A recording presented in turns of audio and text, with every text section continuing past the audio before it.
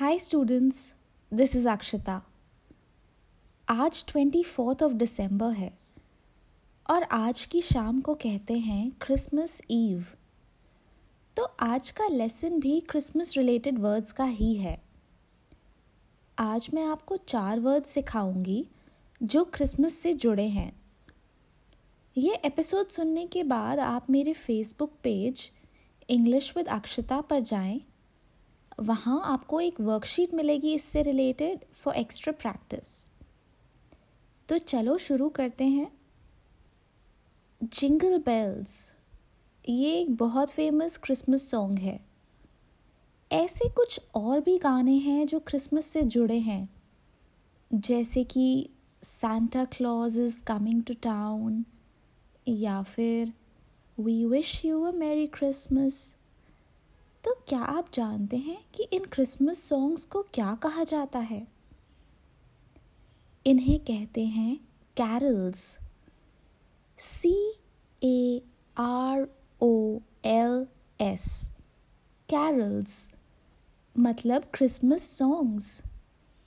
तो अगर आप कहना चाहते हैं चलो क्रिसमस के गाने गाते हैं, तो कैसे कहेंगे इंग्लिश में?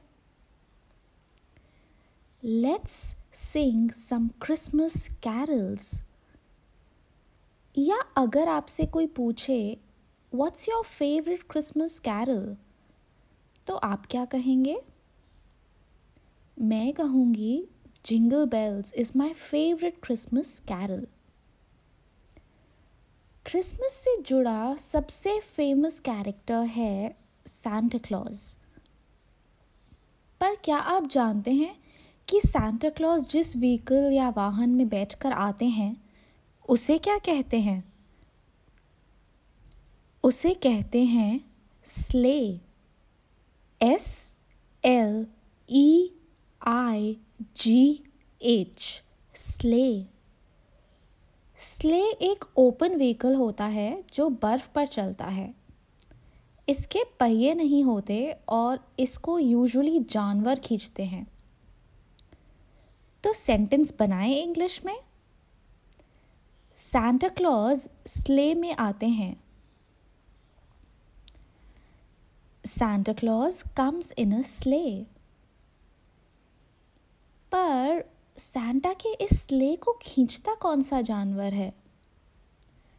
शायद आपने फोटोज में देखा हो कि एक हिरन होता है जिसके बहुत बड़े सींग या हॉर्न्स होते हैं।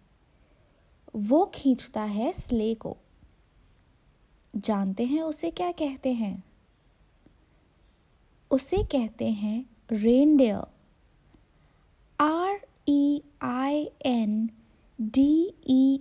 REINDEER reindeer.